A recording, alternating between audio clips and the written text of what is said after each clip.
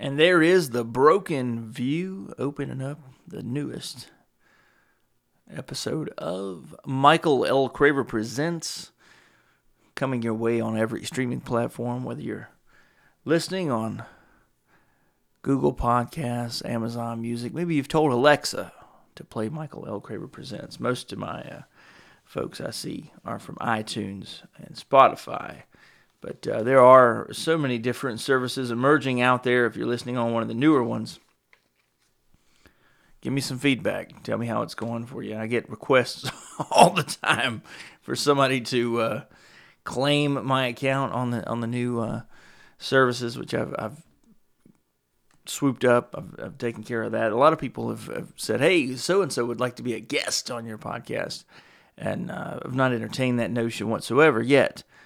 But just interesting folks wanting to talk about politics and finance, having their representatives contact me. It's very flattering. It is. I spent most of the week working overtime, working hard. It's quite the transition that I've made. I've not talked about it here, but I worked remotely over the last several years and changed that up to where I run a very large piece of the pie now. And being in the weather, in the elements, getting up at 4 o'clock, 5 o'clock in the morning to go to travel to and from my occupation is one thing. To drive around on power equipment exposed to the weather is a different beast. And I had forgotten, and I don't think I have it anymore, that my mother bought me this. The best thing anybody had ever bought me for performance back then was a brand, it's still around, called Point Zero. And their jackets, the one she bought me, was phenomenal.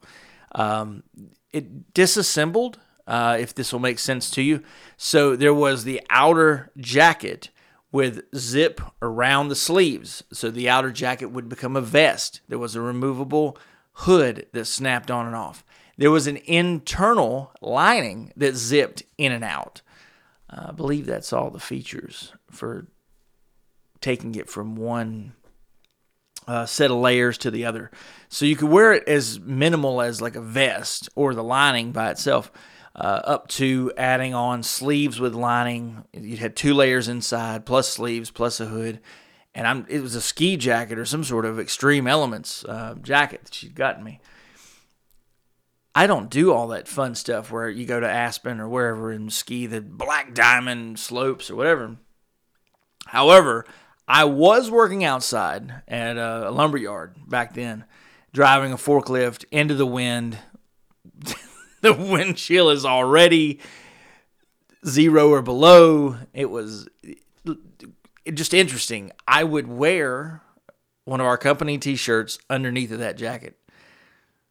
That t-shirt had been disassembled. I had cut the sleeves off of that t-shirt, and it was just like a muscle shirt underneath of that jacket, and I was still almost sweating because it provided such great protection where the wind didn't get through, and it kept me hot.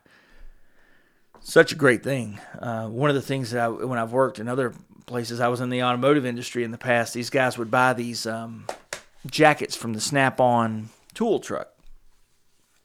And they sell these all the time. If you're a lady out there, you're looking for a gift to get somebody.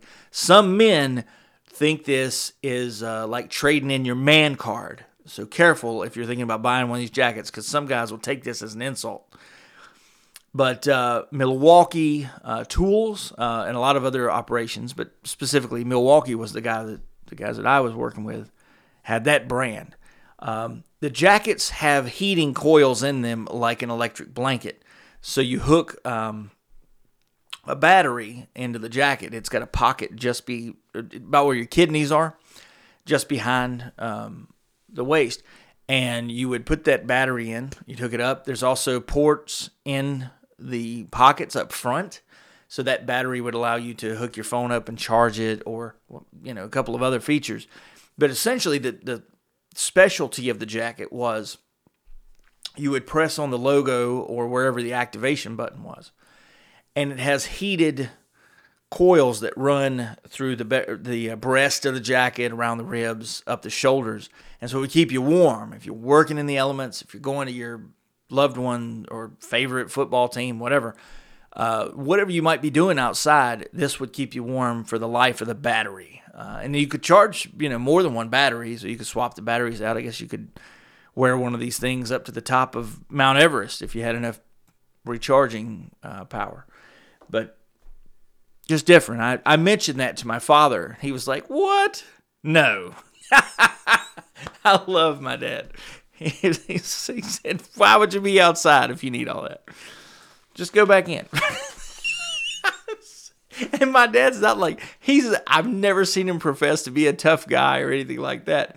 But in the past, he was way ahead of this, because I saw wrestlers do it years later. He'd be working out in the wintertime, and your hands will crack and split because of the elements will break down your epidermis, your skin.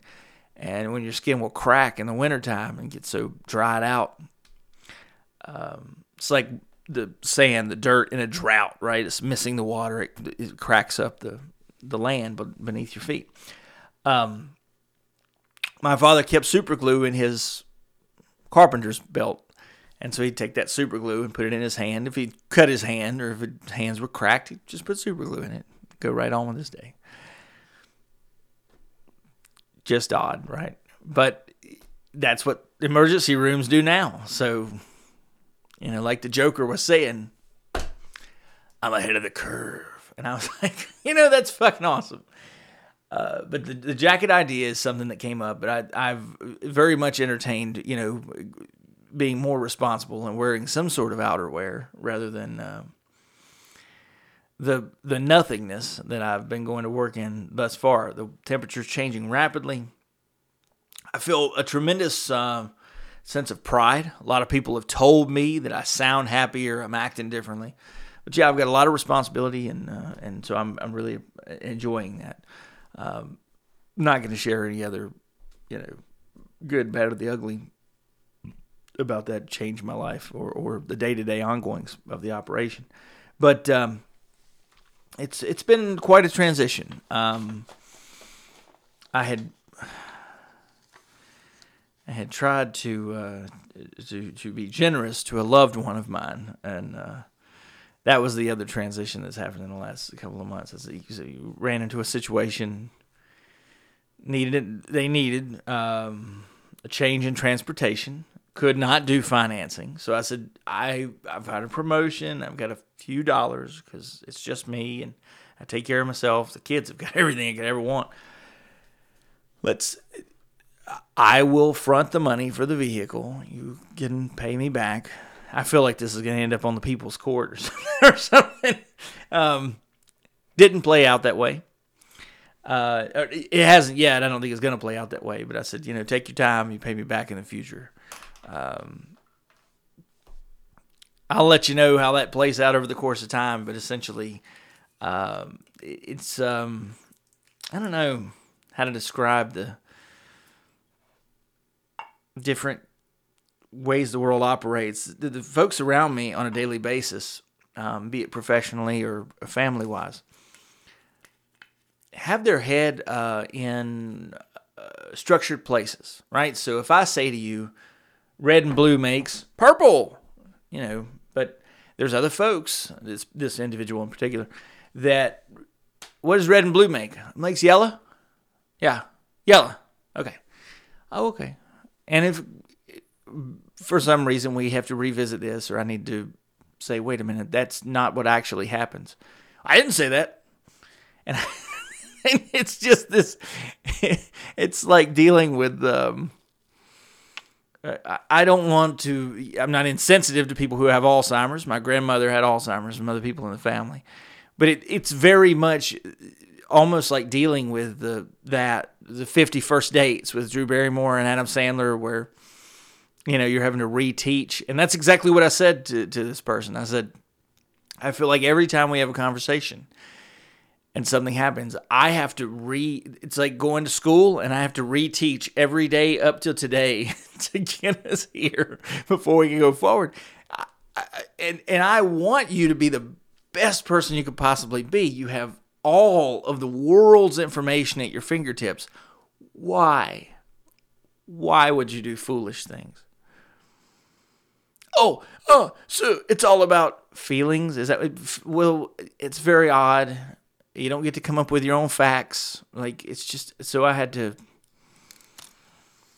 86 that situation and to step away. And it was, what do you do, right? I'm the lifeguard trying to save somebody from drowning, but inevitably all they want to do is choke you out and drown you with them. It's just, it's hard to, mental health in this country is it's always in a very unstable place. And I'm not trying to have a play on words, but mental health is in an unstable place as much as the people who have mental health issues are in an unstable place. And for any individual, like if you've watched a lot of intervention or otherwise, for any individual to try to save that loved one alone, to go out there by yourself, it's like this Beast movie that's out with Idris Elba. You're taking on the lion. Well, you ain't going to be able to do it alone, statistically speaking. And from personal experience, I'm going to tell you, people tell me I'm a great teacher and I love to root for the underdog, and I want so desperately to be proven wrong in these situations. And yet I'm not. You bail somebody out, you hope it's going to get them on their feet. From then on, they're going to be fine. No, they're going to keep falling down. This is like the opposite of the way Forrest Gump plays out. He was like this. He had the leg braces, and then he could run. I like running, right? These folks are not going to run. Not with these circumstances. I hope that something else happens and they just take off like, beep, beep. But we'll see. I don't know that I'll be around for, to give you an update on said individual. But it's, if you're out there and you've tried propping somebody up, whether it's a brother, a sister, a spouse, someone you're romantically involved with, it's a friend, whatever. Difficult, right? We can all kind of relate to that. And the more you go back and you talk to other people, it's almost like this intervention. You have to get more and more resources together. And da-da-da-da.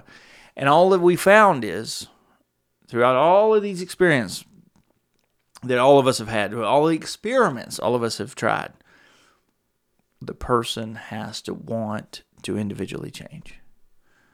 They have to take the steps. They've got to take the test, right? We can do everything we can to prepare them and tutor them and prop them up and give them all the information. But they have to execute. And often the execution they're doing is not only themselves, but the community around them. It's kind of like some kind of, it's like they got jihad on Logic or something. Hey, I'm going to get you a car. I'm going to bail you out of this. We're going to be fine. You're going to be fine, right? Future is bright. That's not what happens. It's like they had one of those .0 jackets on. They pulled it back, unzipped it, pulled it back, and they're strapped with dynamite. Hey, I'm going to bail you out of this situation. No, you're not. La, la, la, la, la, la. There goes everybody. So you need to stay away from those people, if possible. Get them proper professional help, or tell them to seek professional help. But don't let them suicide you along with them, which is just how I felt. I mean, just, you watch from a distance. But yeah, I feel extremely different in my roles. I was able to do something above and beyond, right? So I got somebody a car. That was different. The level of appreciation, gratitude, whatever else you want to use to describe that, did not change. So no matter how big or small, I'm trying to change the circumstances. Doesn't matter. I felt like if I'd have bought him a house, it would have been the same reaction. And it's just sad like that. But some people want you to be miserable because they're miserable. I remember this kid. I was working in a restaurant in Winston-Salem, and Stephen said, And I thought Stephen was upset of his own accord, but one of the supervisors was not helping him have a better night. And Stephen then took and spun it. Now, on any other night, I might have agreed with what Stephen did or his words, but because he was already upset before he came in, and then the supervisor sort of enhanced his own self-loathing, he decided that was the night to kind of unload on him, and that was wrong the way I look at it, because you couldn't separate the two circumstances. Stephen was upset about multiple things, not just what the supervisor did. So you got to make sure, at least for me, for consistency purposes, that when you are mad at someone, you are mad at them for the current, right, ongoing reasons. And I've run into, maybe you've run into this in the past. Someone's mad at you, but they're mad at you for this concoction of reasons that you have a hard time discerning what's relevant and what's irrelevant to them. Me, I haven't screwed anything up in like 3 years. But remember 5 years ago when you... Whoa, what? Yeah, I'm still holding on to it. Oh, well, you let that shit go?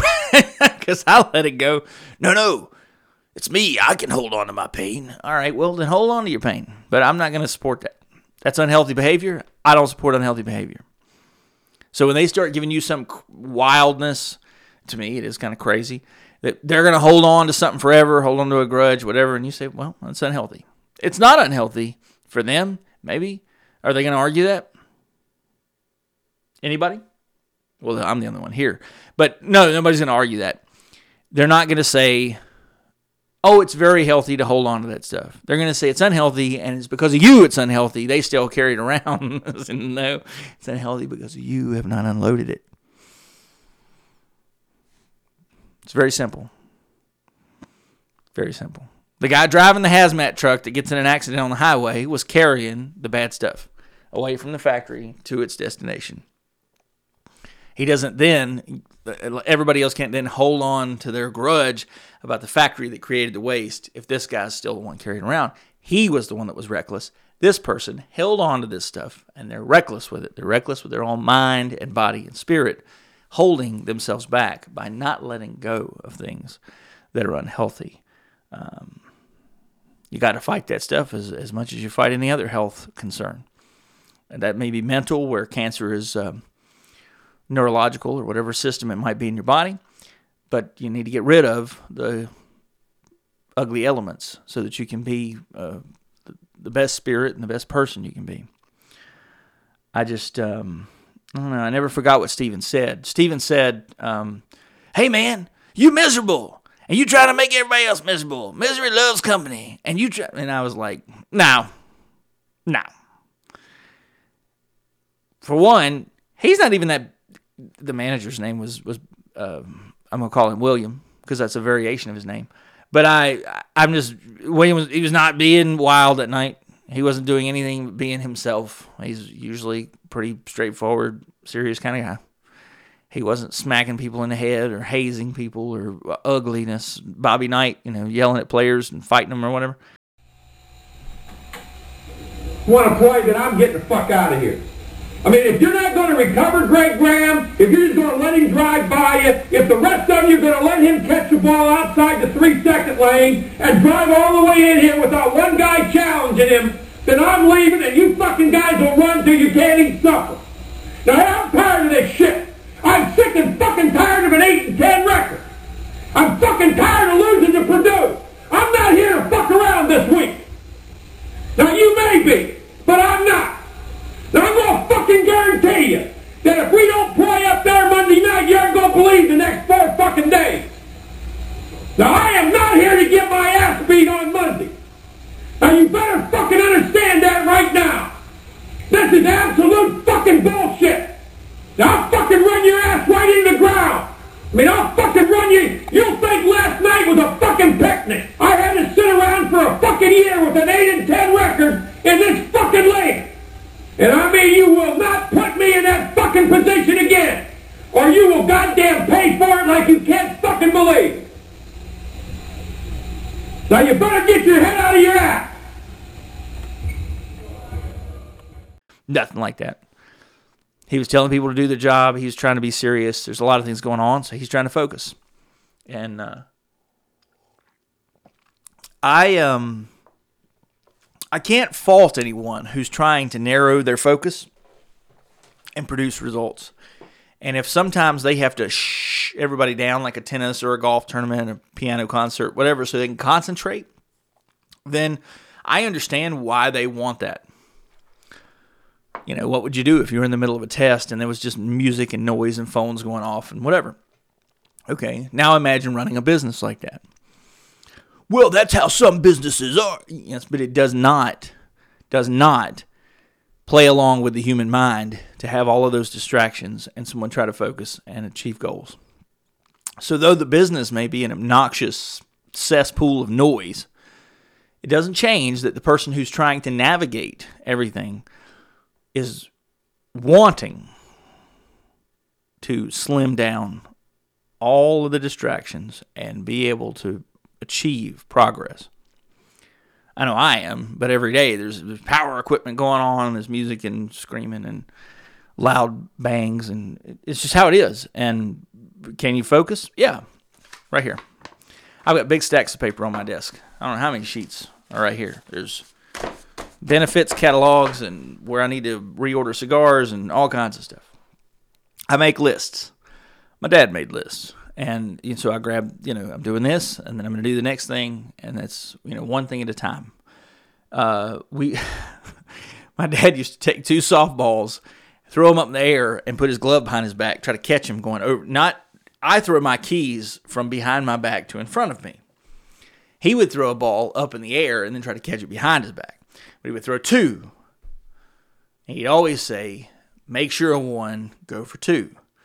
And then there's the other ones, like if we were on a job site, they would say measure twice, cut once, right? So just, it's a way of reassuring the outcome. Making a list so you don't forget it, et cetera, et cetera. And I just, I find it so strange that these basic tools are in front of like all of us. How many different applications are either available or already on your smart devices that you carry with us? And then folks forget things? Jesus. Consume less, remember more. Wait, what? Yeah.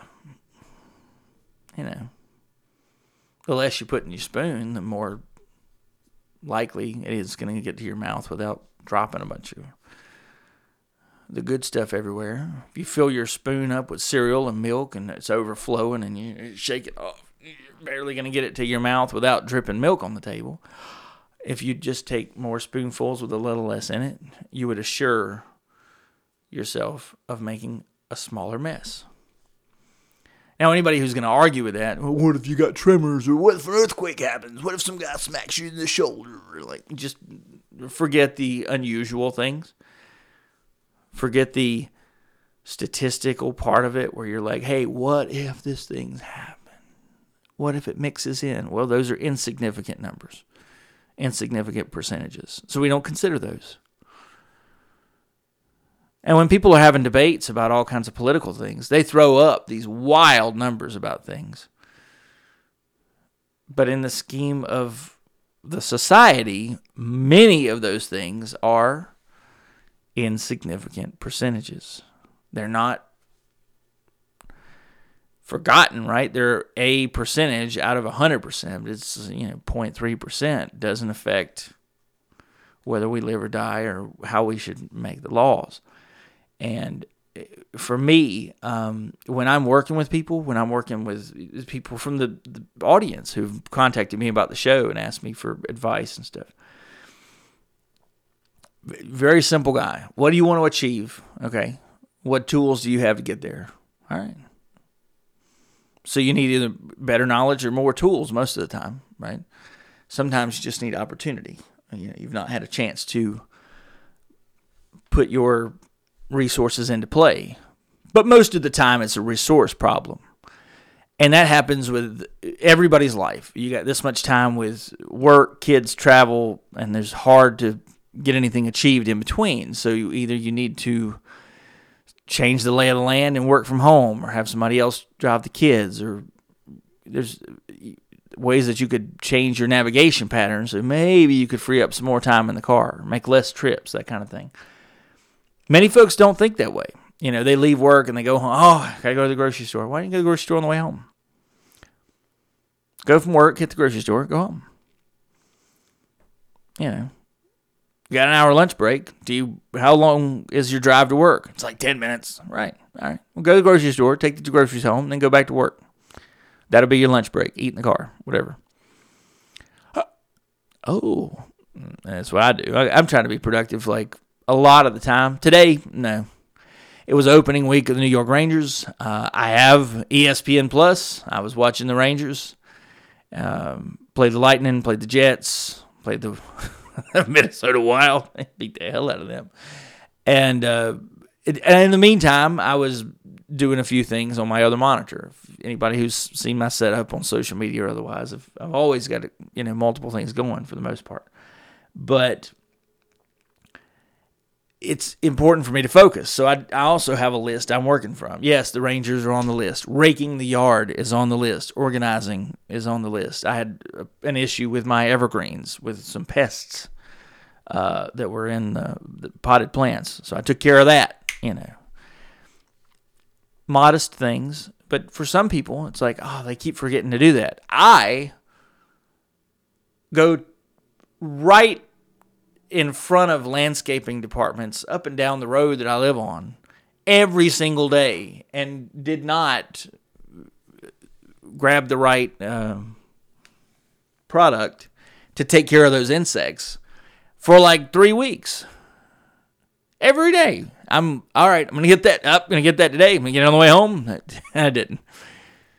And then one day I was on the way home and I already passed two of the places, and I said, I can still get in this driveway before I go on down the highway. All right, make this turn. All right, we'll backtrack just to 30 seconds. Grabbed it, came on home, problem solved. Had I written it down and practiced what I preach, that problem would have been eliminated a lot sooner. It's about taking the time to do the homework, and it relates back to the situation I said earlier. I ended up getting somebody a vehicle that I'm probably going to go in the red for. I don't have thousands and thousands of dollars sitting around to just do that. It'd be nice, right? Everybody thinks that would be nice. Would it though? Would you like to buy something for someone who is not gracious? They don't have appreciation for it. They're not planning to pay you back.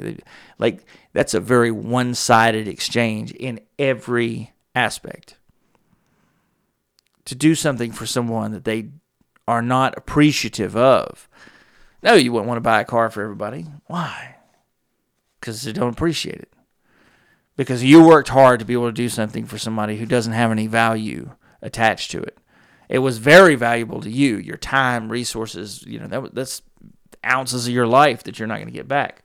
To them, it's like, if I didn't have it, I would just do without. Oh.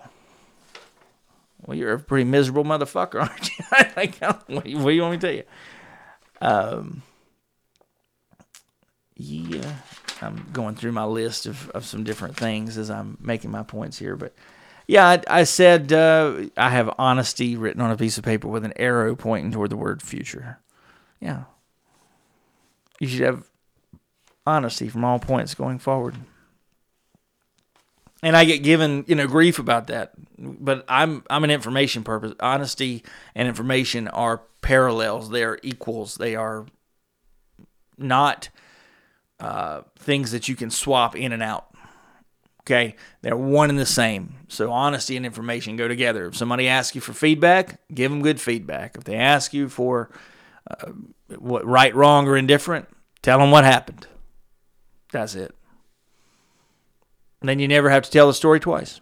You don't have to repeat yourself. I don't. I don't have to retell it because I'm not trying to fill in the blanks or whatever. And I'm not trying to make up the story as we go along, so I don't have to keep telling it from different angles. Katrina retail preparations. Yeah, that was something I'm not going to go into. I'll tell you this. There are folks who work in the business world who expect everybody to be... it's an ambitious thing. You want everything to look as brand new as it ever could. Every store you go in, the idea that they want to give the leadership in those locations is that the store should look as new as possible every single moment of every single day. The shelves should be clean and well presented and labels out and everything full, and that's how it should be. Like when I say Katrina preparations, the example I had made is there are products in bags in different places, right? So you go to Walmart and they're selling mulch or whatever. The manager wants those bags to look stacked and full and like, they'll withstand the levees breaking. And this is going to be the defense against the flooding that happened like in Katrina. Like it's and I'm not making fun or anything. I'm just saying that's how they want lawn and garden sections to look at retailers. If you're at Tractor Supply or wherever you might be, they want their bags to be piled high and done in a structured way. It looks good, easy to access, and everything to look, just fabulous. And there's another part of philosophy, which would be you want it to look like somebody's been here. You don't want it to look like nobody shops here. Think about that. So there's two sides of that. Do you want your shirt to look brand new all the time? Do you? Well, then how come you buy jeans with holes and tears and rips and it's, what is it, the name? Distressed. All those things. Hats, everything. They look like a dog chewed up your hat. My dogs did chew up my hats before it was ever sold like that at Abercrombie & Fitch. I didn't think the hat was worth more money to anybody else. It was valuable to me. I wore it all the time. My dog tore it up. This is fucking cool. You paid more money for a hat that they not only made all the way, but they made it in a fucked up way. And somehow they still charged you full price for it. Imagine if they took your truck, beat the hell out of it, and sold it to you for retail or above. Yeah, this was my list to finish a writing project this week. That didn't happen. I got several that are close. I started some new ones, so there were steps taken. There was writing that was performed. It was just not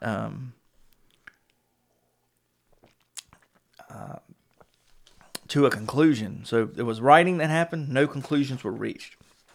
Here is my list of codes, and I'm gonna shout out. Christian was the guy's name, but the WWE changed leadership and everything else in the last several months. One of the things that also changed is the way they run their website, their merchandise, their fan stuff. So I was trying to give an amazing birthday gift, which I have now, but it went through some struggles. I ordered something from my address in my state to something halfway to be shipped halfway across the country to somebody else. I always play with my buddies' names whenever I'm sending stuff. I'll put like detective or something in front of their name. And anyway, they flagged the order, canceled the order, didn't tell me, didn't call, text, nothing. I found out about it later. And I scrutinized them about this. I said, look, I should have been told about this right away so I could have fixed the situation and replaced the order or whatever. And they said, we're real sorry. And they gave me these codes here for coupons that were much higher percentages off. They actually gave me several of them. I can't fault that. I told them, I said, I'm trying to do business with you guys. I just got a promotion. I want to spend some money. I want to get some more. If you don't know this, you haven't seen them on social media or wherever, I have some wrestling belts. And I've talked about this on the program. Keith at American Custom Signs, he changed the name. It used to be American Custom Leather. I think now it's American Custom Signs and Leather. But Keith has done some phenomenal work for me, re-leathering several of my belts. to grade A leather. He makes guitar straps and saddlebags and all kinds of stuff in the past before he got in the sign business. And he's a very admirable guy. I mean, he went from that to, I mean, it's more lucrative and it makes more money, but he does the signs for the police, the fire trucks, real estate agents, all kinds of stuff. So when I went and visited his shop, he was loading up the trailer. He was, putting stuff on new engines and going out and helping people sell houses. He's a great guy. The leather work he did for me, it's nothing eccentric. It's not like, the major belt makers. If you're a wrestling fan, you're listening to this. It's not like the major belt makers. It's not like he copied a bunch of stuff. I had him hand tool some stuff on a really nice piece of leather. I did not care about having some freelance, wild, amazing design. That was not the important thing to me. The quality of the leather was important. Having some kind of etching in the leather, so it goes around the border of the belt. He hand temped all that. Beautiful work. And then some of those belts now are 8 or 9 years old. You can't tell that they're more than a day old. And I may do some more now that I've got some new WWE belts. If you wonder what I got, over my shoulder is a new Winged Eagle dual-plated whatever. You go to the WWE store, it's dual-plated Winged Eagle. It retails, I think, $400. They gave me a coupon. I used a sale. I had some fan cash because I've made previous purchases. I didn't pay $400. It's a very nice belt. And if you've been collecting belts as long as I have, and that's 23 years now, that was a good fucking $400. I would have paid more, especially having it in hand now. What does it do for you? It's nostalgia. That belt means as much to me as probably the Roberto Clemente pennant that's over my dad's shop bench, or how he keeps his old Pittsburgh Pirates or Pfeiffer University batting helmets and things like that. They're just they're keepsakes. It's a reminder of being young. That's all it is. My grandma had cracker boxes, but it's not. It's a cracker tin. Zesta Crackers on their anniversary will sell like a big metal Zesta box. Moon Pie does this. They had Moon Pie. They do it every Christmas, I think, too. Moon Pie will sell you a commemorative or for that year or whatever. They sell a metal box of Moon Pies. You see this every year with Oreo cookies. Anybody looking to give me a gift, by the way, those are amazing. Those are my favorite. The white fudge Oreos that come in the tin. Well, you can get them in the box for like $3.79 every year, but they come in a tin, and I buy those tins because I eat the cookies. But then I give other people gifts in the tin, so it's a storage container. It's a gift box. It keeps on giving. I'm not giving my belts away just yet, even though I have sent some down to Florida that ended up in the wrong hands. So that happens. That's why you don't give your belts away. They might end up with a gingerbread man. Unfortunately, I had that belt once, and I gave it to Bret Hart because they just ring, and in airports, and people go and show them. I'm like, what a waste of time. Only people that need a belt are ones that can't draw money on their own. And I'm going, what are you doing? I think the other thing that was important to me is that I've entertained the idea of, I talked about the dating application and stuff that I've written for my website. People have asked me, you got a promotion, you're single? I am. I know I seem like I should probably have every loose end tied up. But you hear that? That's how quiet my house is. I kind of like it that way. It's great to have a companion and have somebody that you love movies and music and references. But I got friends that, there's nothing that can... I don't see how anything could organically ever even, approach the complicated layers of inside jokes and referencing all the wild shit over the last however many years of back into history. I make historical jokes all the time. A lot of it I lived, right? So a lot of pop culture references. But the odds of having a partner, best friend, lover, woman, whatever, who you could just like plug into that it's like those insignificant statistics I talked about earlier. I'm not looking that hard. I like peace and quiet. I like my writing. I enjoy a lot of the downtime that I have. I work very, very hard for my dollars. I've got black and blue fingers right now where I smashed and broke some fingernails at the base. Your cuticle that goes down and it's up against the skin of your fingers. I actually broke the fingernail almost all the way across there, and so it had some very ugly grape juice and deep red, and it had some variations of blood and pus and other liquids coming out of that thing for several days.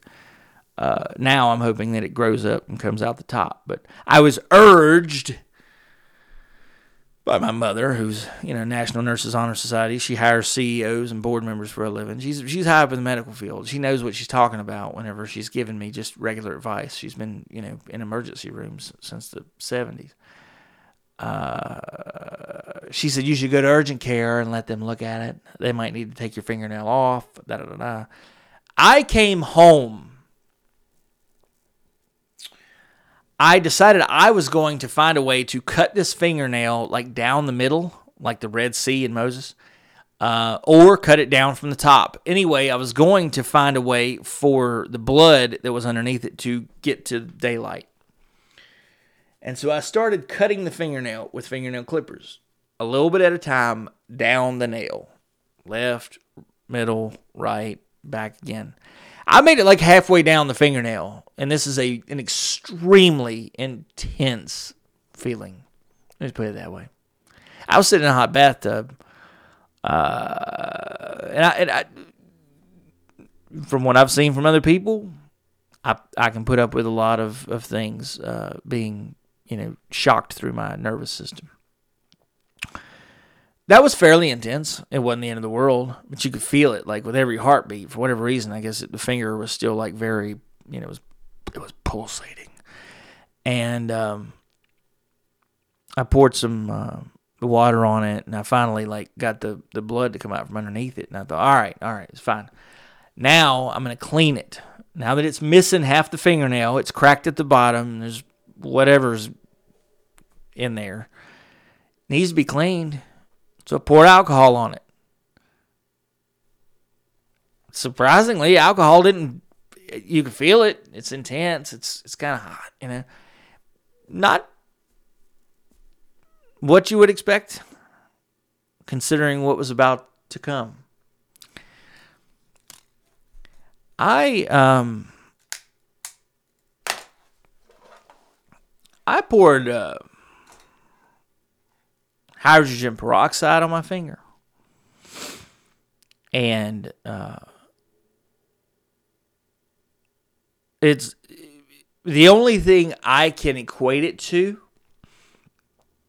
so you can visualize it. If you've seen Chuck Palahniuk, if you've seen Fight Club, and Brad Pitt or Tyler Durden, he holds his hand and he says, "What is this?" He said, "This is lye.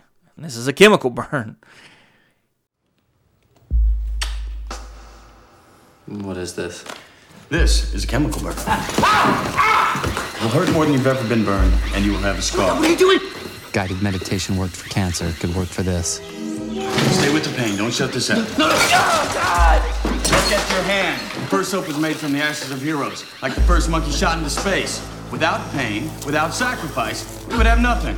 I tried not to think of the word cereal or flesh. Stop it! This is your pain. This is your burning hand. It's right here. I'm going to my cave. I'm going to my cave. I'm going to find my power animal. No! Don't deal with it the way those dead people do. Come on! I get the point, okay, No, please? what you're feeling is premature enlightenment.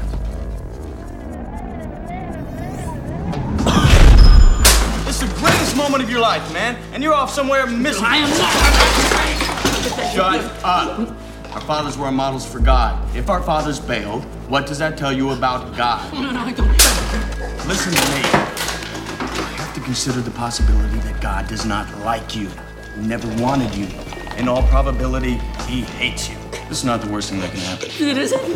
We don't need him. We don't. I agree. Fuck damnation, man. Fuck redemption. We are God's unwanted children. So be it. Okay, so Listen, you can run water over your hand and make it worse, or look at me. Or you can use vinegar to neutralize the burn. Please let me have it, please. First, you have to give up. First, you have to know, not fear, know that someday you're gonna die. You don't know how this feels.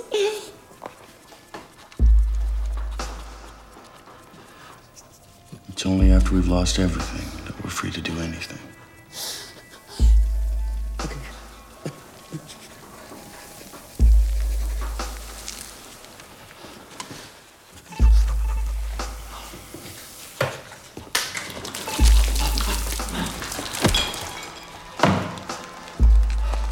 Congratulations. You're one step closer to hitting bottom. It was a chemical burn that I was a sensation is the only thing I can liken it to, describe it as. I mean, it's beyond anything I have ever continuously felt. I could feel myself in a position where I was probably going to pass out of my own accord, not just from pouring peroxide on it. Let me be clear about this. I poured it on there, and it was like, it was something else. And I'm doing it in front of a bathroom mirror so I can see veins in my neck that probably didn't exist before. So I said, man, it's still stinging. It's still hurting. It must not be clean. I poured the cap full of hydrogen peroxide and turned my fingers upside down and just laid them in there. Just laid it in there. No fingernail. That raw area that's already in a lot of pain, it's pulsating. It's throbbing. Well, I left it in there. It made me want to like start shaking. I didn't, but I was like, man, like this is why people would dance around. And it's kind of like some movie where something hurts so bad in one place, you kick your toe and then your toe hurts, or it's like you want to like just shoot me, whatever. My dad called on the phone in the middle of this, and so I picked up the cap. I laid on the floor, laid the cap on my chest, put my finger in the cap on my chest, and just talked to my dad with my phone on speakerphone on my chest also. So I'm laying there flat, talking to Dad, fingers soaking. It is hurting in a new way. And he's like, "You all right? I hear you." I said, "Yeah, fingernail." And he reminds me of my uncle, who smashed his hand with a hammer years ago and decided he needed to relieve the pressure. So he goes out to his woodworking shop. He lays his finger down underneath the drill press. Don't get ahead of me on this. If you ever used a drill press, you ever seen one, Google it. But a drill press it's got a bit, and then to guide it down, it's got these, it looks like the flux capacitor. His does. It's got 3 handles on it. It's I guess like 2 o'clock, 6 o'clock, 11 o'clock, or whatever. And you spin those handles, one by one to get it a little closer or whatever. So apparently he did this. He drove the drill, the bit, into his finger, but the bits are designed to feed into something and grip and pull into the surface they're in. Pulled right into his finger, right through the fingernail into his finger, almost out the other side. Dad was reminding me of this, and I didn't need to laugh. I already got a phone laying on my chest and peroxide and fingers. But I chuckled a little bit, and it took my mind off of it for a minute. He said, what we learned from that is you take the bit out of the drill press, you put a nail in there, and then you put the nail through your fingernail and drive a hole, and then you get the blood out. Somebody else at work had told me you heat up a needle real, real hot and punch it with a needle, and it'll come out. I didn't have to do any of that. Whatever I did broke the nail. All I had to do was push real hard, and it would open the nail from one side to the other. And it let the fluid back out. What my pain came from is because I was dumb, and I cut my fingernail down to like halfway down where the nail used to be, and then exposed all of that under if it's skin or whatever that is, whatever's underneath your fingernails, I exposed all of that directly to the outside world and to hydrogen peroxide. So it's kind of like having your nails peeled off, which I'm sure is very, very painful for anybody who's ever done it. You used to hear in the Passion of War, they would drive bamboo shoots under people's fingernails, or they would pull their fingernails off. That's what I literally cut my fingernail halfway off on purpose. But then I soaked it in peroxide, which was, I assume, is like two different forms of torture. Honestly, I wouldn't do it again. I wouldn't want, unless I had to. Wouldn't want to do it again. It's not, could I have passed out? Perhaps. I had already passed out once that week. What? I gave blood. Whenever they released a tourniquet, usually if I'm sitting up, it's lights out. And this woman, 65 or whatever she was, who's taking my blood,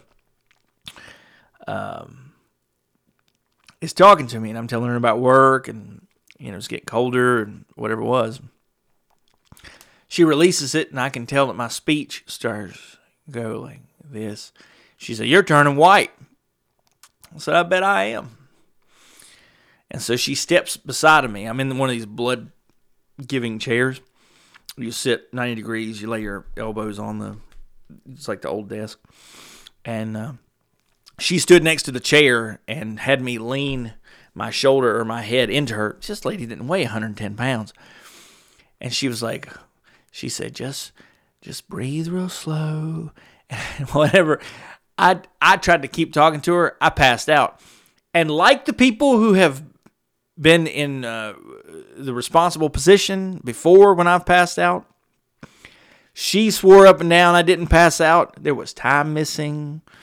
I know what happened, and that's fine, but, at least be honest with me, right? I would have been honest. You passed out. They didn't want to be honest. So that goes back to what I was talking about earlier in this episode. Honesty. Just tell them the right information. It's fine. I know that. And what she did to help me for the future is said, if you'll just lay down, the blood won't leave your head and you won't pass out. So just lay down when you're giving blood. I said, okay. I said, I've done that before and I didn't pass out. She said, okay. I knew that, but I was feeling lucky that day because I've given blood sitting up and not passed out. It's unreliable. Let's put it that way. What else is on this sheet of paper? Yeah, but I don't necessarily want to share that. I have written down from 3 to 8. In my previous job, I was responsible for about, 100, hundreds of dollars worth of stuff that I could make decisions with on a daily basis. But anyway, that was what was called my threshold. That was the only limit I had was 100 and whatever dollars to make decisions. Now, all of the decisions that I make affect my new role. And over the course of a year, there's 8 figures in what passes through what I'm responsible for. That's a lot. That's a lot of change from 3 digits to 8 digits. I take it very, very seriously. What can I say? I feel a different sense of responsibility. I look at it. I'm a numbers guy. I'm a math and science guy, remember? So I've stepped my game up tremendously. Promiscuity and the public basketball court. That was a statement that I made to somebody. They asked me about my past, about, dating or, if you've done frivolous things, if you've been promiscuous, fooled around with people or whatever. And I said, yeah. I said, but I went the long way around describing it. And I happened upon the subconscious lottery that I have. I happened upon this comparison that I could make. A lot of my physical exchanges that I've had with other people, fooling around, whatever, right? Have been like a pickup basketball game or challenging someone to a basketball game on some kind of community court. Here is this girl, I don't know, pick a name, Larry, Abigail, who's the girl from the Stephen King movies, Christine, whatever. That's the car. Well, anyway, whoever I might have been talking to,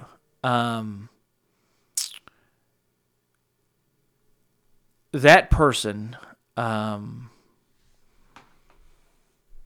was like my opponent for the day. We didn't meet with these righteous intentions of long-term dating and blah, blah, blah. It was, hey, I'm Michael. I'm good at what I do. Probably the best at what I do. Oh, yeah. And however many climaxes later, this is where I'm going to open my glasses and put them on like a wise man. However many climaxes later, I have proven my point. I have won the game. We were trash talking. I backed up everything I said and more.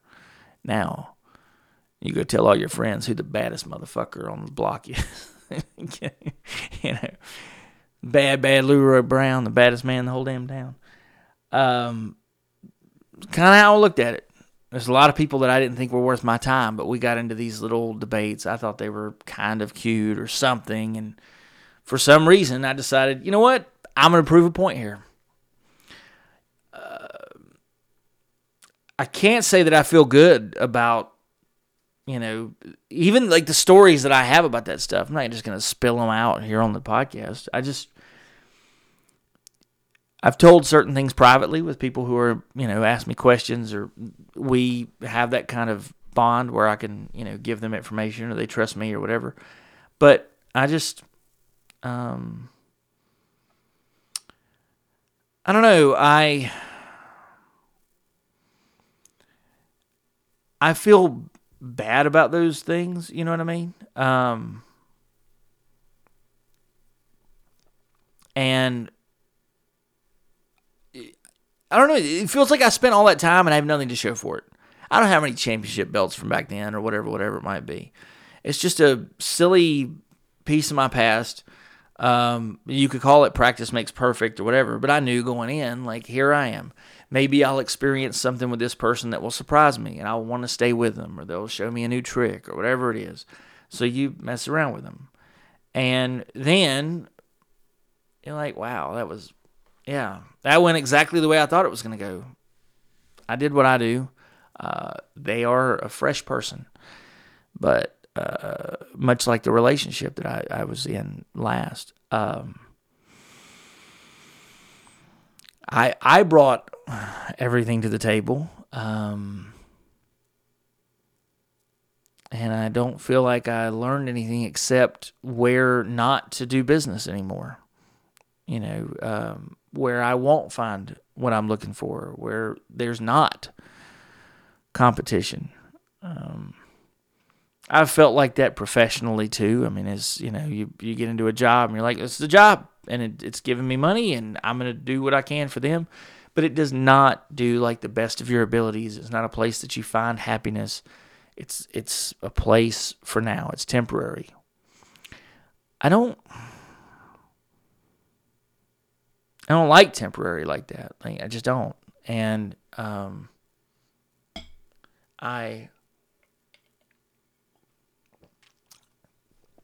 don't know. I got plenty of stories. Some of them are funny and interesting. And oh my God, you did what? What happened? How many people? But I don't know. It's like, if you're out there and you've been in the situations where you just were like, okay, you know what? This feels good for right now. This is temporary. This is fine. I'm okay with that, et cetera, et cetera. I look back at those situations, and I tell you what changed is I was had legal pads, and I was writing all of my stories back then down on legal pad, and so that was the rough draft. And then I would have, 5 or 7 of them or whatever, and I would sit down at a computer later, a week later, whatever, and I would begin to type them up and proofread them, and slowly they would make one by one to my website. That's called what I call the pipeline. I've always got more stories that either aren't typed up or aren't on the website. And that was the goal when I started the podcast, was to always kind of have another one in the can, or on in my computer memory, whatever. At some point, I was given opportunities, more than one, and somebody was, hey, you got blue eyes and blonde hair and big shoulders and blah, blah, blah, blah, blah, blah, blah, blah. Yeah, okay. What about it? Well, I know there's a legal pad over there, and I can write something down, and it's going to be like in my website, or like I'm going to be really happy with the finished result. I love spending my time doing that. I have something to show for it. It may or may not be something that ever gets published or whatever. However, I feel like I grow from those experiences of sitting down and writing like that. I don't feel like I grow from these promiscuous, winner takes all challenges where I just slay one more vagina and, throw it into the cornfield. I don't, you ain't been with me. Well, all right, and I'm okay with that, because I know that the story I'm going to write is better than the sex I'm going to have. So, it's not better than the sex that you're going to have, but you get the best of both worlds. You get the best D, and you get to read the best story. Me, I have to develop the story, edit it, write it, do it, all the legwork, and I have to put all the performance in the physical arena. What are you going to do for me? Well, that's okay. It's okay. I'm like that with entertainers and whatever. I've bought tickets to certain things and then sold them real time right here. I just got a notification from Ticketmaster that my Iron Maiden tickets that I had for Wednesday, October the 25th, are sold. But I've been listening to Iron Maiden a long time. I've been happy to go, but I don't know. I don't like the beast. I don't like how many dollars change hands and the ugly places they go for concerts. So I don't support the culture. I shouldn't have bought the tickets, but I let somebody else be part of that. But it's like, all right, I gotta get ready. I gotta drive over there, and it's fine, because I'm sure it would be a really, really great show. However, I don't know. I feel like I'll do something better with my time Wednesday night. I may sit around and listen to Iron Maiden or watch them perform at Rock in Rio or whatever if I want that music. But I've gotten to, as I'm getting older, I'm reminded of this quote that Bret Hart gave. He is, probably October of 1995. And they're doing this interview with Bret Hart and Diesel, because they're going to have the big WWF Championship match at the Survivor Series. And they are sitting there talking about, what does it mean to both competitors? What does that championship mean? This is why I have a copy of that belt. And they're talking about, what it means to be the champion. And they tell Bret Hart, you've been the champion before, so are you coming back? Is it about the fame? Is it about the money? Is it about... He says, no, it's not those things. He says, and he's reading, and I'll have to look it up, but he's talking about this quote where there's a point in people's lives that you're an ambitious person. You want to pursue life and liberty and happiness and all those things. And what he says is that he's still chasing it. He said, there's a point in your life where, I'm trying to see if I can get the exact quote here. He said, there's a point in your life you reach where your memories are greater than your dreams. And he said, I'm not there yet. And as far as it says, Doug Ivester, never let your memories be greater than your dreams. All right, Brett, one final question to you. You've done it all.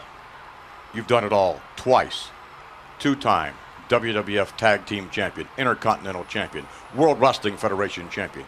What makes Bret Hart tick? Why does Bret Hart reach for this brass ring, if you would, one more time? Is it the money? Is it the glory? What is it, Bret? What's driving you? Well, it's certainly not the money.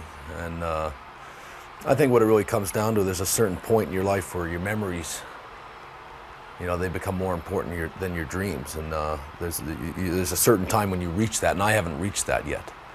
And last year I was interrupted with my World Wrestling Federation Championship reign. I was interrupted, and I got one title shot.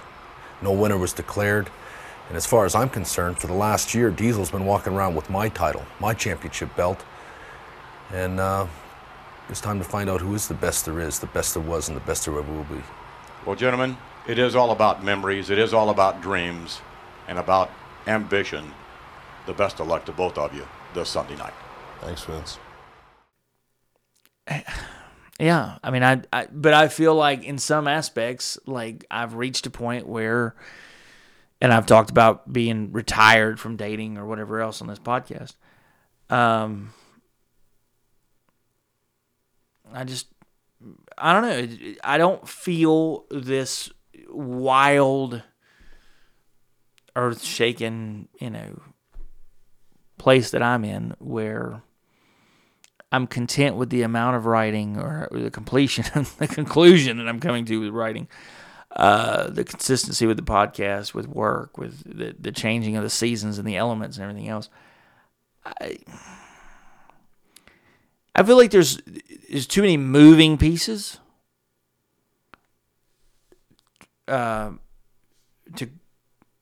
the ship's out at sea, and we're adjusting to the elements, and we're making our journey, right? Now we may come to port sometime sooner than later, but this is not the time to add someone into the mix, if there ever will be. And someone from the past, you would think, all right, well, they're already familiar, and then they can kind of like, you don't have to do all the catching up. You already have a history. You're familiar with each other. The last situation I came out of, I wrote this really long sort of, I wrote feedback. That's what I did. I wrote an email, and I said, look, here are things that you could genuinely work on if you want to. And I went through a whole host of what goes on in my life, what my family history is like, what I hope for the dynamic and the reputation to be. But if you're just grabbing somebody and you're like, no, we love each other and we're like Mickey and Mallory Knox from Natural Born Killers.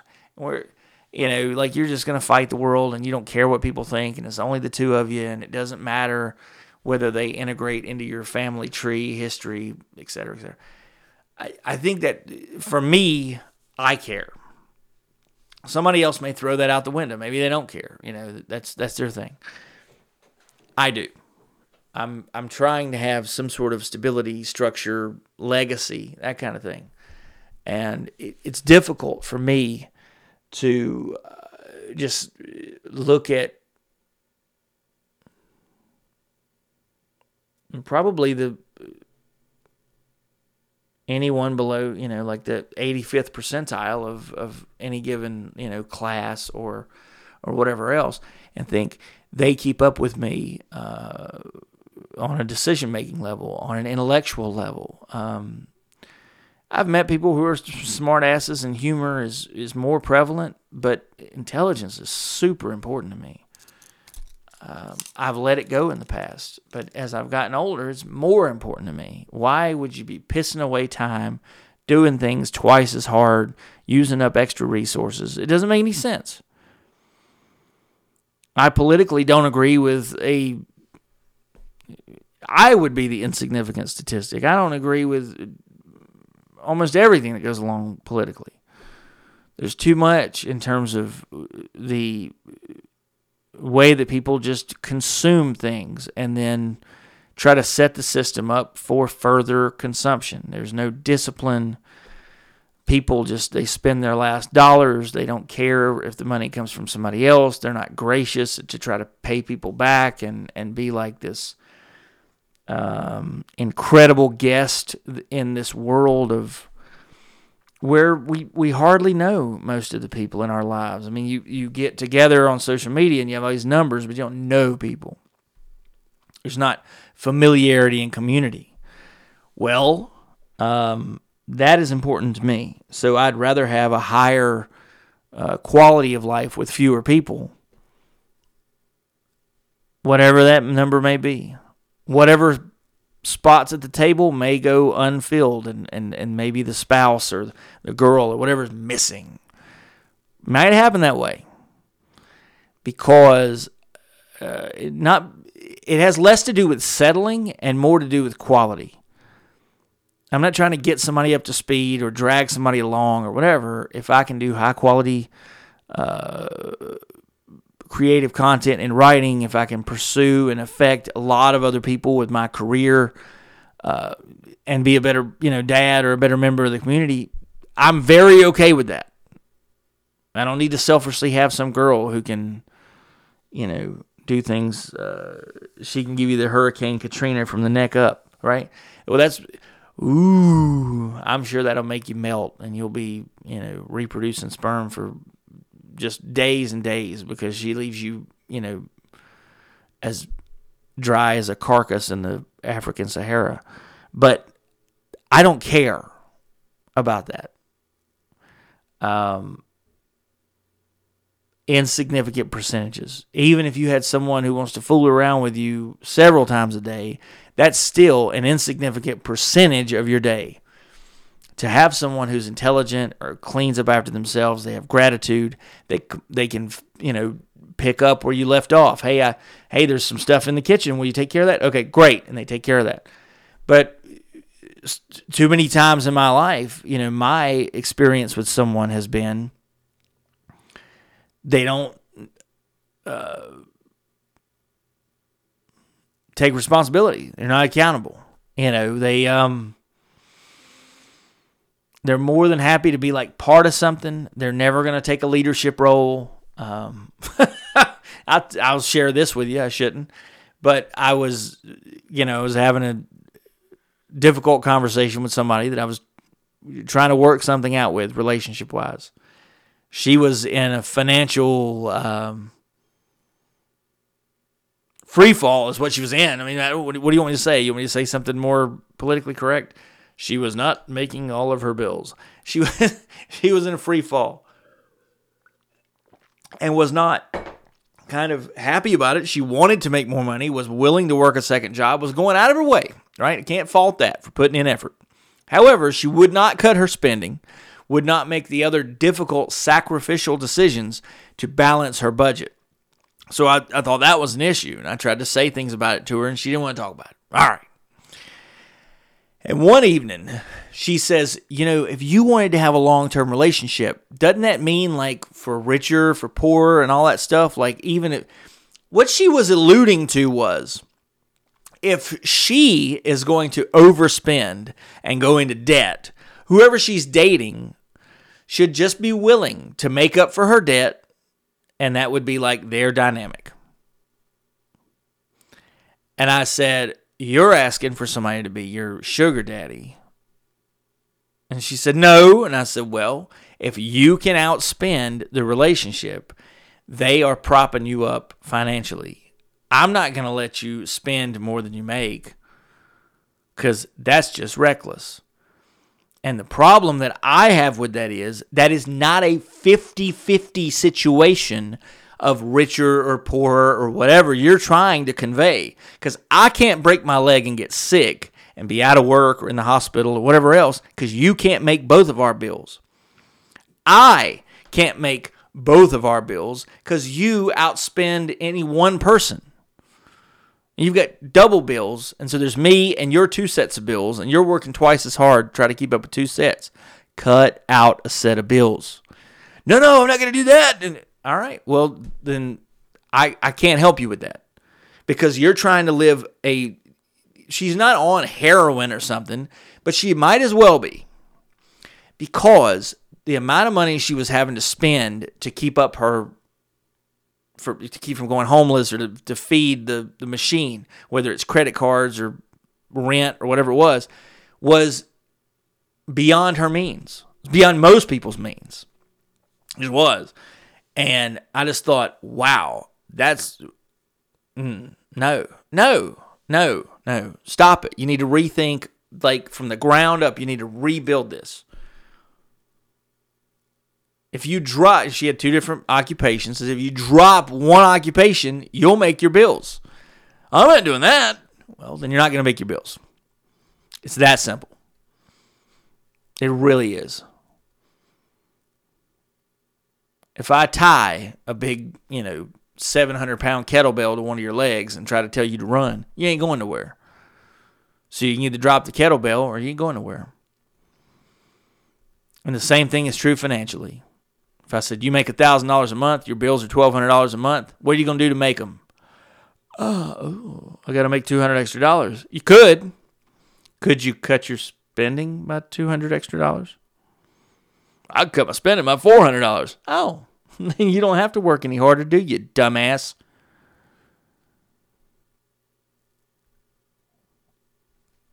I'm not a fan of this wild stuff that people do. One of the wonderful videos that I saw on YouTube, and I cannot remember his specific name. There's a guy who travels, and he gets a shave and a haircut in these, legendary places. Whatever that means in his world, where it's like a world famous barbershop or something. So he goes out to Arizona, and he's getting a shave and a haircut from this old barber. And the barber's talking to him about how when new people move into town, they want to know where to find the places to buy stuff for their house. Because he talks about how him and his wife have lived there for 40 years. There's stuff in their rooms, on their shelves. They have a house that is fully decorated. It is a collection of the last 40 years of living there. No conversation. The world is forgetting about conversation. The world is forgetting about morning, good morning, how are you? Yeah. They're so busy and occupied with themselves, they have time for no one. Nobody else, yeah. And this is with fathers and mothers, especially with fathers and mothers. They are not giving their children the tools that they need. And those tools are teaching them to be respectful, to do for themselves. Does the average 16-year-old today know what a hammer is? A pick, a shovel, a crowbar, a screwdriver? They don't know the slightest things about that. Yeah. There's a business down the street. They gave him a push broom to sweep the sidewalk. The push broom is long, you're supposed to push. Oh, he was way down there. He did not know how to use a push broom. It is sad, sad, sad.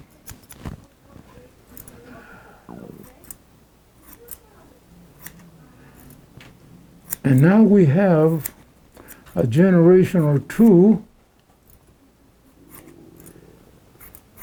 It took my wife years and years and years and years to accumulate what we have. Mm-hmm. And young people in their 20s and 30s, and man, they want everything right now. Who owes it to them? I don't owe it to them. They owe it to themselves. But they think society owes them. Mm-hmm. No, sirree. Society doesn't owe them anything. He says new folks come in and they want to know where to buy stuff. They're trying to fill up they want to fill their house up day one. They don't leave any room for growth. They don't think about how other people, it took them a lifetime to collect those things. And that's a record of their travels and their memories. They're trying to buy something and decorate every fucking room immediately. Number one, financially, you're not even supposed to be able to do that. You're not. That's just how the model is. I mean, you make X number of dollars, and that gets you your bills and a few extra things and a few extra things. And over the course of time, you can buy enough extra things. But for the most part, people who could even make enough money to furnish their house and do all these wild things usually have so much student debt to get into those jobs, and they shouldn't be doing it anyway.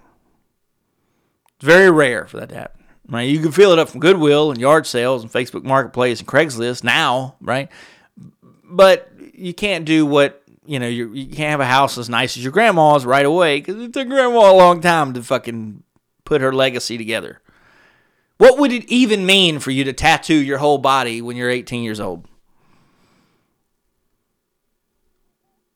Oh, well, yeah. I guess you wouldn't have anywhere to go. No, you wouldn't. You just, it just doesn't make any sense. And I just, I don't know. It's very, it's very troubling to me. It's like this wild thing.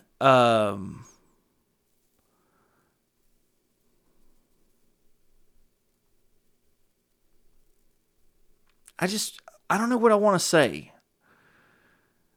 It's one of those things where you and I, if you're on the other side of the fence, are just not going to meet in the middle on this because I think that there's too many degrees of patience involved.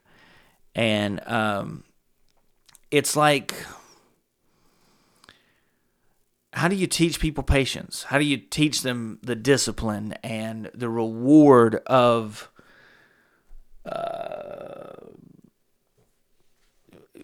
oh God. Is that from Superman, Man of Steel? A good death is its own reward, right? Like one of the Kryptonians or whatever says it.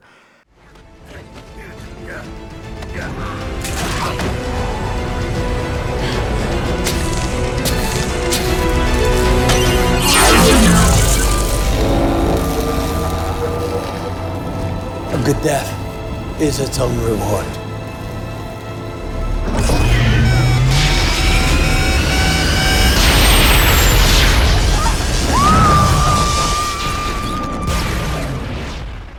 But it is. I mean, that's where you're looking. It's one of those things where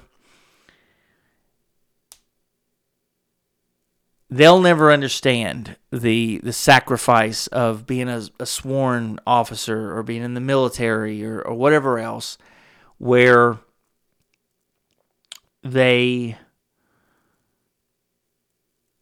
make the investment and up front too, right? You're putting your body and everything on the line for the idea or for something that is not promised.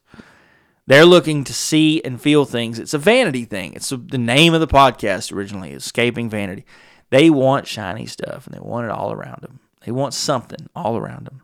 Make them feel better. Like it's going to create a fucking force field or something. Let me think about this for about 10 seconds. I'll walk through my house with you. On my wall, is there anything hung on my wall? There's a painting hung above my kitchen table that I hung, my mother gave me. I have 2 or 3 different poems hung up in the two poems hung up in the kitchen on the corridor. And is there nothing? There's nothing hung on the wall throughout the rest of the house until you get to my office door.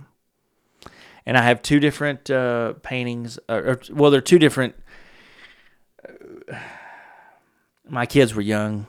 They drew, here's Dad, and I'm listening to music with them or taking them shopping or whatever. It was a Father's Day thing. And they're framed outside my office.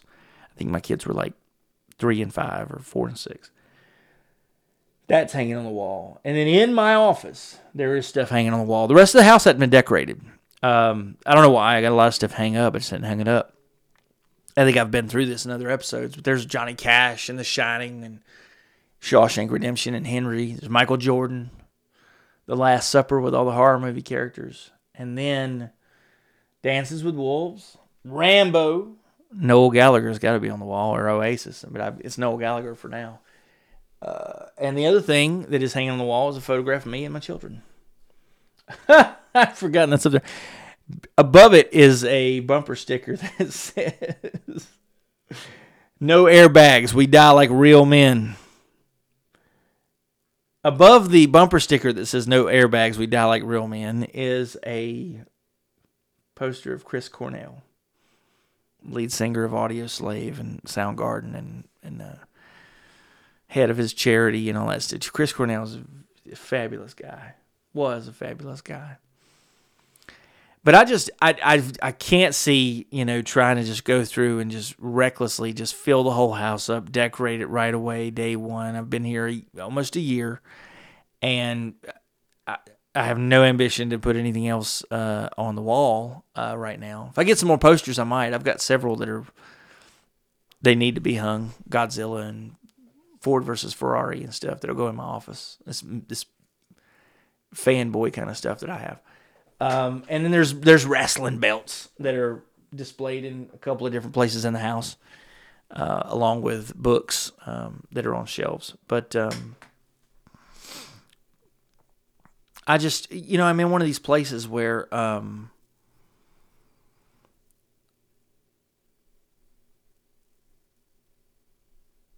I don't know.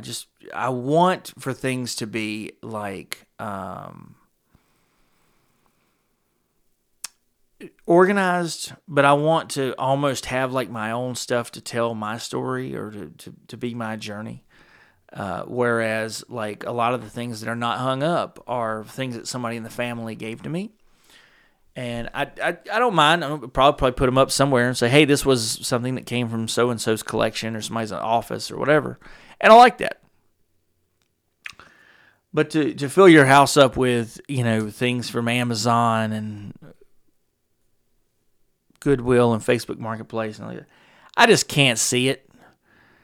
I don't see to me, that's like your sexual history being the playground, winner takes all, take on all comers, that I've had in my past. And it doesn't mean anything. I would much rather have had a meaningful, history with somebody on a consistent basis, like an actual relationship that's back and forth and that kind of thing. But instead, there's these, random, things that I don't even know who I would share those stories with, and I don't even tell them here. But yeah, they're entertaining, they're interesting, but like it doesn't mean anything. It's not going to make me a better person in a relationship. Doesn't make me a better. I don't see how it makes me a better leader at work, a better father, or whatever. Tell my daughter what not to do. Tell my sons what not to do. But other than that, it's like it's wasted. I'd have much rather been writing. I'd be a better writer. Maybe I'd follow things through and finish them nowadays. The works that I have going, there's about 30 of them that are open that are not finished. But my favorite one is the Frost piece. Is what I'd like to finish. I don't have a deadline for it because I want it to be high quality. But at the same time, I feel like if I don't sit down and put it on my list. Not going to finish it. I think if you have these things in your life, you should put them on your list. You should finish them. The reason I told the story about the car and all that stuff earlier is because I thought I was very well what am I wanting to say? I thought I had great resources and I had the best set of circumstances going into November and Christmas. Black November, Black Friday, and Christmas. I thought, okay, I got promoted. I had some money in the bank. And I planned on this year being like the year, right? I got a promotion. I've had that Winged Eagle belt that I opened. I've had it since April. I refused to open it until I felt like I was like, it's going to be for a special occasion. I opened one with my best friend. I sent him one for his birthday. That was the problem that I had with the Fanatics people. They're right with me. I will endorse them every day of the year. But we opened them together on Skype, on camera. That was really cool. We've been friends for 20 plus years now. And my thing was, I'm finally promoted. I've been doing what I'm supposed to be doing. I'm in leadership. All right, money put back. Going to give everybody a good Christmas. It's going to be awesome. Ran into a situation. I said, you know what? I can help this situation right here, right now, instead of other people having a really great Christmas. What I'm going to do is risk this today. I'm going to go ahead and help someone with a vehicle. It's going to burn up all the money right now, a lot of it. Hopefully it'll replenish itself. Whatever way, maybe it'll replenish itself before the big discounts and the big shopping comes along. I would say the odds are against it, but I've still got my fingers crossed. And I may end up doing more than what I should do anyway and paying it off later. But, you know, if you're out there and you have the chance to do something magical for someone, all I would tell you is weigh it out. That's the most important aspect of risk assessment. Weigh it out. Be analytical. Have critical thinking for each thing that you're trying to do. Some of the most important people in my life, my mother, somebody was telling me, that I spoke to them like I didn't love them. Trying to put some real zing on what they were saying to me. And I said, hold on now. There's nobody in my life I love more than my mother. And she understands how I talk to her, but we have to have like a cooling off period or go out to dinner afterwards or something, because she says, Michael, you speak to people like they're an idiot. I feel like an idiot after I talk to you. And I was like, oh, well, that's two different things. To talk to someone and talk down to them like they are an idiot, and then like for them to feel like you're, it's the stage that you set. Are you hitting them with a hammer? Okay, then you're flattening them out. Or are you building the stage too big and they feel tiny? So the problem that I run into with professional or personal is that I consistently want to ask the most basic questions. Where do we want to go with this? Okay, here's how we get there. How much do you want done today? All right. What resources are you doing in what proportions, right? So I have me and my significant other. We both make $500 a week. Our bills are more than $1,000 a week. We either got to cut the bills back or work more. She broke her leg. So she's only going to make $100 this week, $200 this week. And guess who's going to make all the extra money? Me.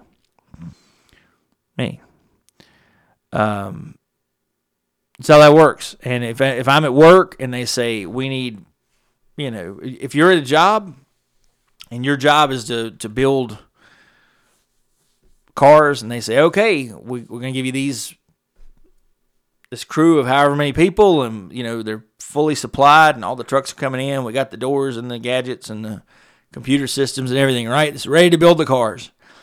Every car takes 20 hours to get off the line. We're going to build 5 cars a week. Oh, okay. Well, 5 cars, 20 hours a car is 100 hours a week. All right. We need to set our schedule up so we got to 100 hours worth of manpower every week. No. We only got 2 full-time guys. Well, then they're going to both have to work 50 hours. Or we're going to make less than our quota for cars. That's how it is. Or you're going to make the cars faster, like in less than 20 hours. Oh, okay, yeah. So, 5 cars, 2 guys work full-time. That's 80 hours, right? 40 hours for one guy, 40 hours for one guy.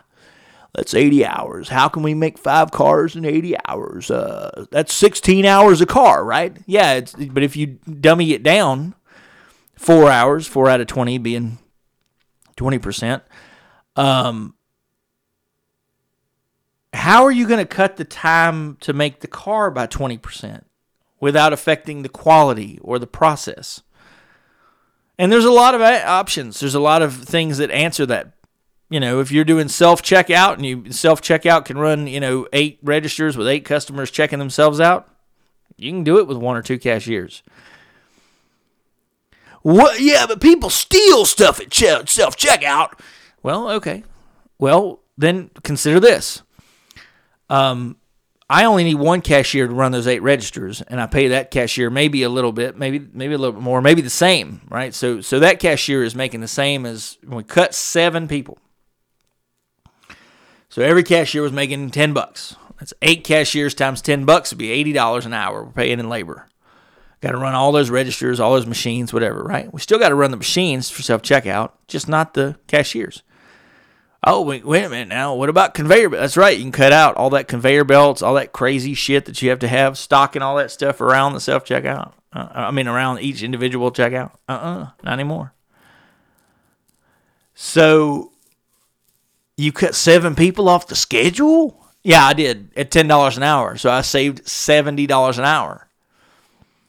So as long as people aren't stealing $70 worth an hour of merchandise, we're doing okay.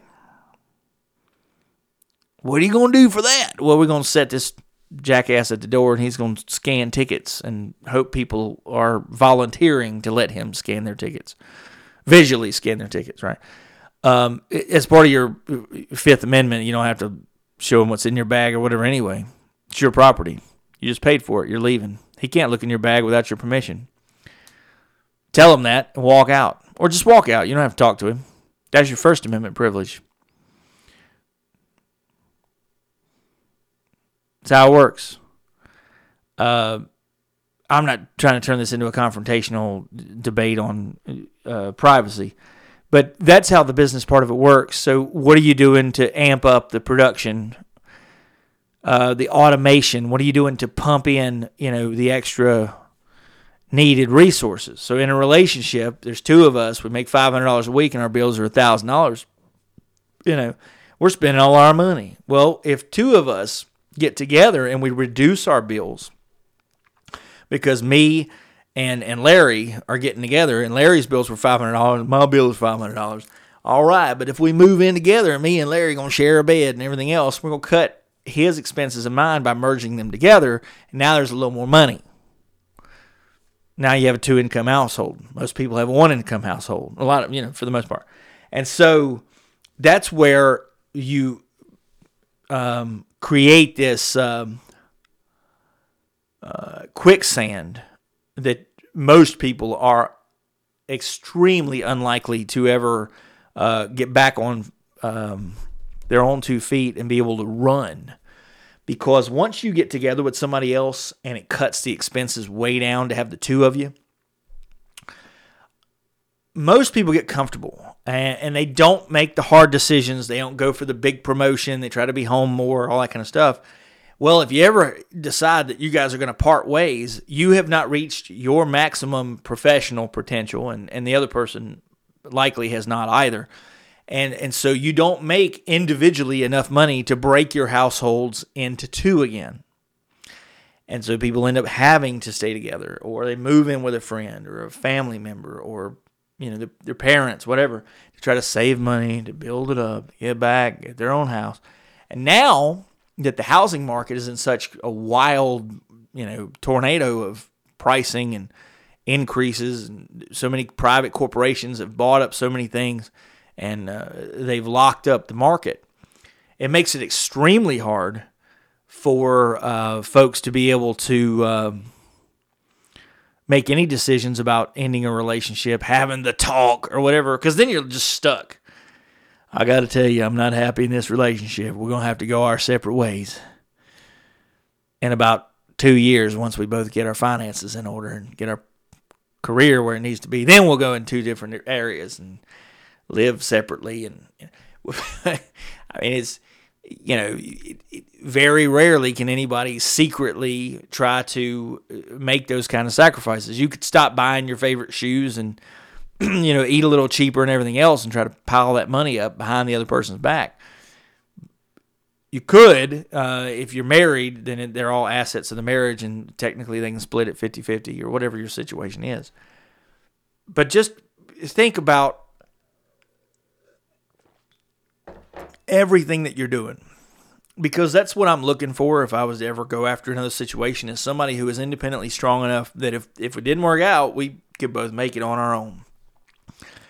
That's what's drawn me back into previous situations in the past. I didn't think the other person could survive, would make their bills, wouldn't go broke, be homeless, if I didn't, keep an eye on them. And it sucks because then I'm unable to go off in my own direction and do everything I could do and go at full speed. Because I got to slow down and make sure that, the wheelchair battery doesn't run out on this other person who's just not moving quite as fast, and they're not quite as able or handy capable as I am. And I'm saying this in what could be a visual or a funny way or something, but I'm also trying to make it in bad taste so that, you don't laugh at them. It's almost like bad humor. I'm bombing on purpose, you might say. I don't know.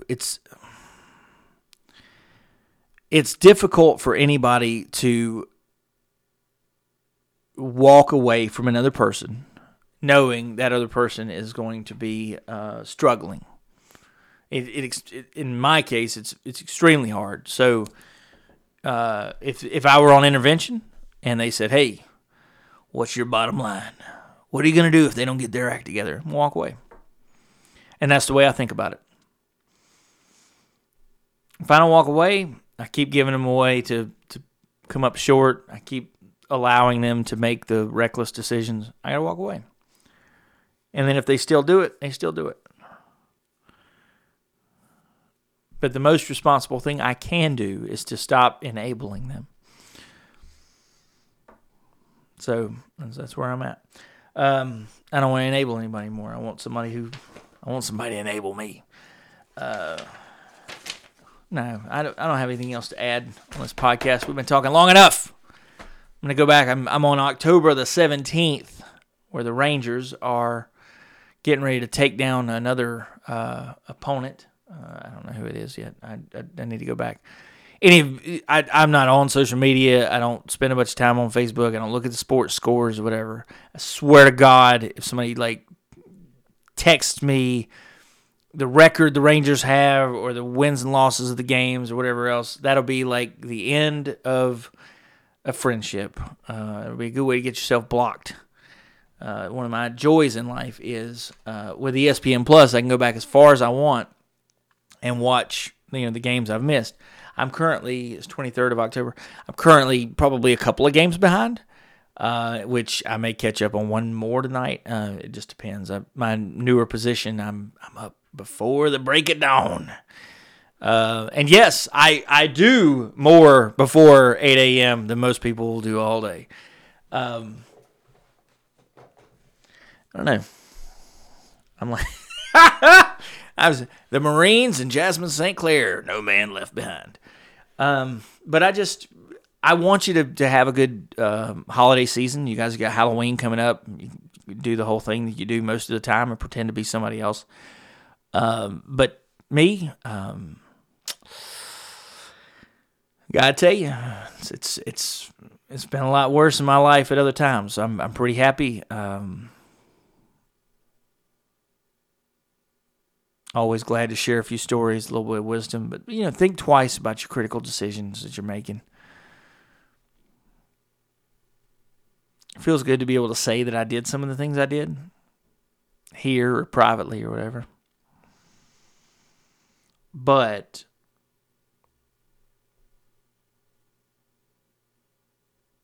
it's got more than one dimension to it.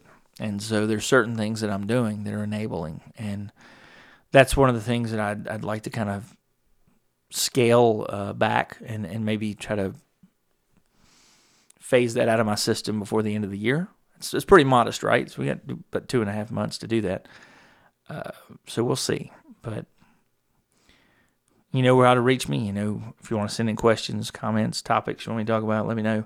I've got a handful of things that are not part of my daily social commentary to bring up on the next episode. And that's going to happen sooner than later, because the whole point of what I was saying in today's installment is that if you'll reach a point where you make the lists and you then prioritize those things and knock out what's important, you don't have to worry about what if. You don't have to live with those questions. So there should be more Michael L. Craver Presents than ever before. And I hope that